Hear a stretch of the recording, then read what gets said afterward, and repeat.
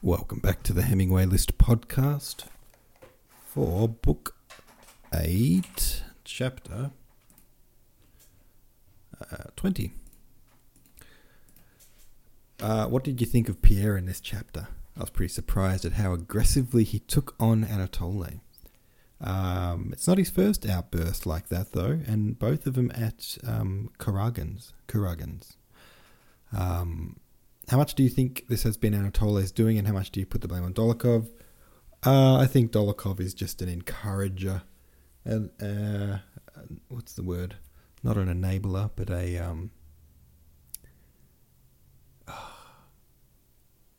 it's a word that I'm looking for. It's like someone who enables and encourages you to do cheeky things, do wrong things.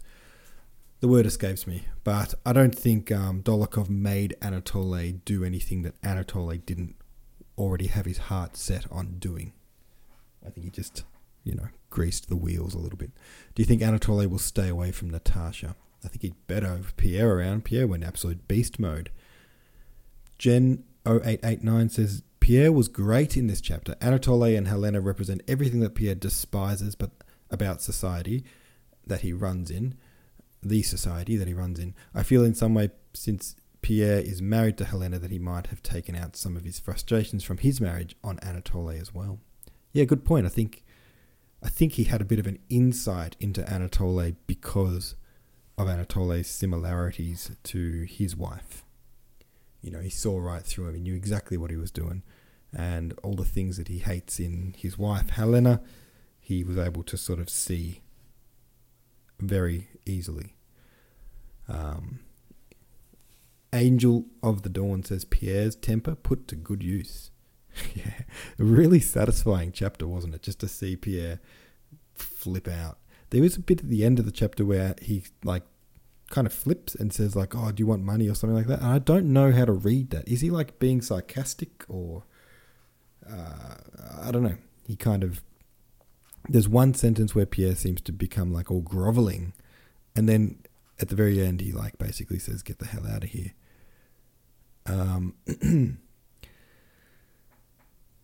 Four Lost Souls in a Bowl says Anatole isn't worth sparing another thought on. As far as I'm concerned, I'm glad Pierre didn't try to duel him.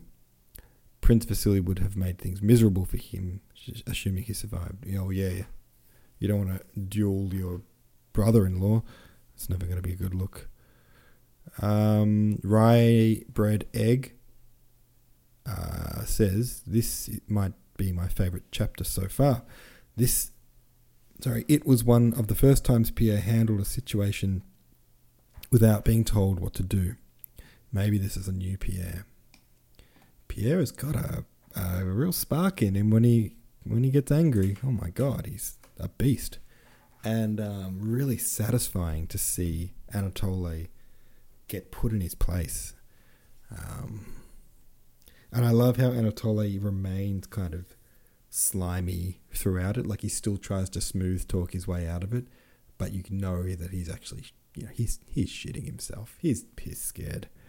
So, very good chapter. Loved it. All right, let's keep moving. Chapter 21. Pierre drove to Maya Dmitrievna's to tell her of the fulfillment of her wish that Kuragin should be banished from Moscow. The whole house was in a state of alarm and commotion.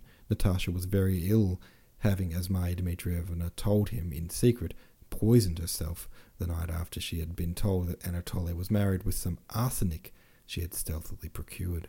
After swallowing a little, she had been so frightened that she woke Sonia and told her what she had done. The necessary antidotes had been administered in time, and she was now out of danger, though still so weak that it was out of the question to move her to the country. And so the Countess had been sent for. Pierre saw the distracted Count and Sonia, who had a tear-stained face, but he could not see Natasha.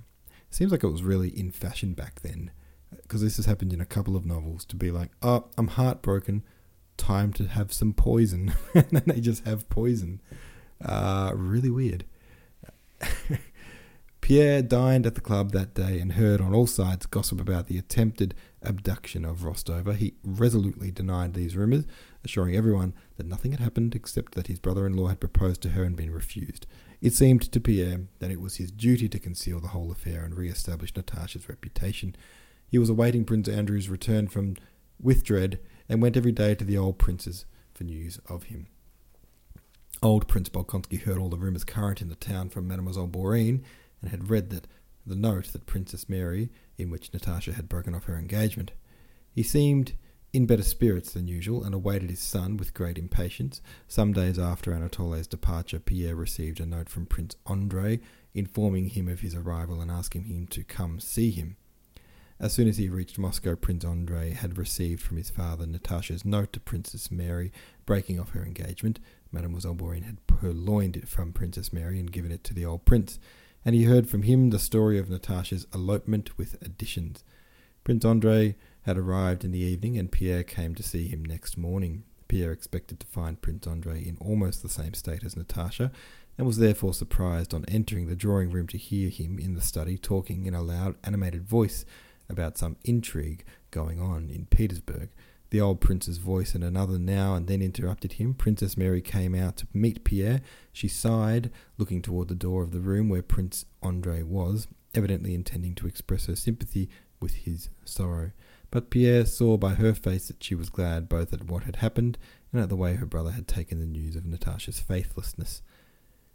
"He says he expected it," she remarked. "I know his pride will not let him express his feelings, but still he has taken it better, far better than I expected. Evidently it had to be." "But is it possible that all is really ended?" asked Pierre. Princess Mary looked at him with astonishment. She did not understand how he could ask such a question. Pierre went into the study. Prince Andrei, greatly changed and plainly in better health, but with a fresh horizontal wrinkle between his brows, stood in civilian dress, facing his father and Prince Meshcheresky, warmly disputing and vigorously gesticulating. The conversation was about Speransky, the news of whose sudden exile and alleged treachery had just reached Moscow. "Now he is censured and accused by all who were enthusiastic about him a month ago," Prince Andrei was saying, "and by those who were unable to understand his aims. To judge a man who is in disfavour and to throw on him all the blame of other men's mistakes is very easy, but I maintain that if anything good has been accomplished in this region, it was done by him alone." He paused at the sight of Pierre. His face quivered and immediately assumed a vindictive expression. Posterity will do him justice, he concluded, and at once turned to Pierre. "Well, how are you? Still getting stouter?" he said with animation, but the new wrinkle on his forehead deepened. "Yes, I am well," he said in answer to Pierre's question, and smiled. To Pierre, that smile said plainly, "I am well, but my health is now of no use to anyone." After a few words to Pierre about the awful roads from the Polish frontier, about people who he had met in Switzerland, and who Pierre, and about M.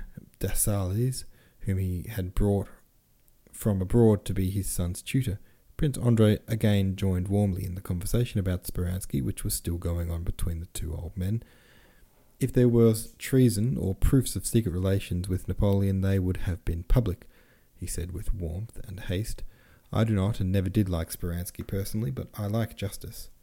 Pierre now recognized in his friend a need with which he was only too familiar, to get excited and to have arguments about extraneous matters, in order to stifle thoughts that were too oppressive and too intimate. When Prince Meshcheresky had left, Prince Andrei took Pierre's arm and asked him into the room that had been assigned to him. A bed had been made up there, and some open portmanteaus and trunks stood about. Prince Andrei went to one and took out a small casket, from which he drew a packet wrapped in paper. He did it all silently and very quickly. He stood up and coughed. His face was gloomy and his lips compressed. "Forgive me for troubling you." Pierre saw that Prince Andrei was going to speak of Natasha, and his broad face expressed pity and sympathy. His expression irritated Prince Andrei, and in a determined, ringing and unpleasant tone he continued, "I have received a refusal from Countess Rostova, and have heard reports of your brother-in-law having sought her hand, or something of that kind. Is that true?" "Both true and untrue," Pierre began, but Prince Andrei interrupted him. "Here are her letters and her portrait," said he. He took the packet from the table and handed it to Pierre. "Give this to the Countess, if you see her." "She is very ill," said Pierre. Then she is still here still, said Prince Andrei. And Prince Kuragan, he added quickly. He left long ago. She has been at death's door. I much regret her illness, said Prince Andrei. And he smiled like his father, coldly, maliciously and unpleasantly. So Monsieur Kuragan has not honoured Countess Rostova with his hand, said Prince Andrei, and he snorted several times. He could not marry, for he was married already, said Pierre. Prince Andrei laughed disagreeably, again reminding one of his father. And where is your brother-in-law now, if I may ask? He said. He's gone to Peter's, but I don't know, said Pierre. Well, it doesn't matter, said Prince Andrei. Tell Countess Rostova that she was and is perfectly free, and that I wish her all that is good. Pierre took the packet. Prince Andrei, as if trying to remember whether he had something more to say, or waiting to see if Pierre would say anything, looked fixedly at him. I say, do you remember our discussion in Petersburg? Asked Pierre. About... Yes, returned Prince Andrei hastily. I said that a fallen woman should be forgiven, but I didn't say I could forgive her. I can't. But can this be compared? Said Pierre. Prince Andrei interrupted him and cried sharply, Yes. Ask her hand again, be magnanimous, and so on. Yes, that would be very noble, but I am unable to follow in that gentleman's footsteps. If you wish to be my friend, never speak to me of that, of all that. Well, goodbye. So, you'll give her the packet. Pierre left the room and went to the old Prince and Princess Mary. The old man seemed livelier than usual. Princess Mary was the same as always, but beneath her sympathy for her brother, Pierre noticed her satisfaction that the engagement had been broken off. Looking at them, Pierre realized what contempt and animosity they all felt for the Rostovs, and that it was impossible in their presence even to mention the name of her who could give up Prince Andrei for anyone else. At dinner the talk turned on the war, the approach of which was becoming evident. Prince Andrei talked incessantly, arguing now with his father, now with the Swiss tutor de Sales, and showing an unnatural animation, the cause of which Pierre so well understood. All right, there we go. Poor Andrei. He's clearly a little bit heartbroken, but trying to keep a stiff upper lip about it. And Pierre is stuck in the middle of it. Have your say about the chapter on the subreddit. Thanks for listening. I'll see you tomorrow.